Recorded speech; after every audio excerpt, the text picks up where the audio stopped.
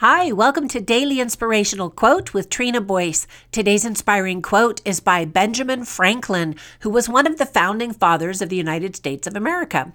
He stated, quote, "By failing to prepare, you are preparing to fail," end quote. Now, you may not know it, but today is a very important day. It's my third son's birthday. He turns 25 years old today. As a mother, of course, I reflect on the actual day he was born and how everything happened to get him here. So here's the story. My first son took many excruciating hours of labor to be born. So it's only natural that when I was pregnant with my second son, that my only prayer was, "Please, God, let this next labor be short." Well, if you know God, then you know He has an incredible sense of humor. My second son was born so fast that my husband had to deliver him on our bedroom floor before the ambulance could even get to our house.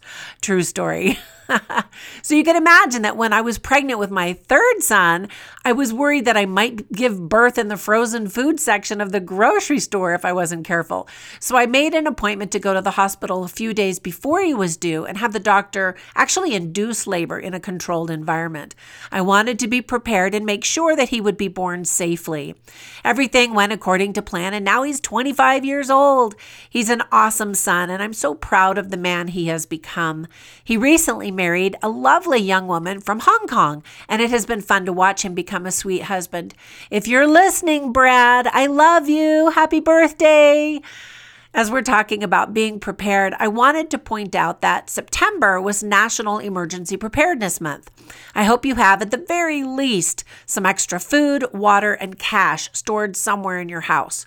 Last month, I talked about how I keep a backpack in each car with emergency supplies, as well as little evacuation bags at home for every person in the family. So today, look at your emergency preparedness efforts. If you already have those things that I just listed, how are you doing with your emergency medical preparation? Do you have extra medicine or diapers in case there was a truck driver strike or some other kind of disaster? Just something to think about and then take action on. Once again, Benjamin Franklin stated, "By failing to prepare, you are preparing to fail."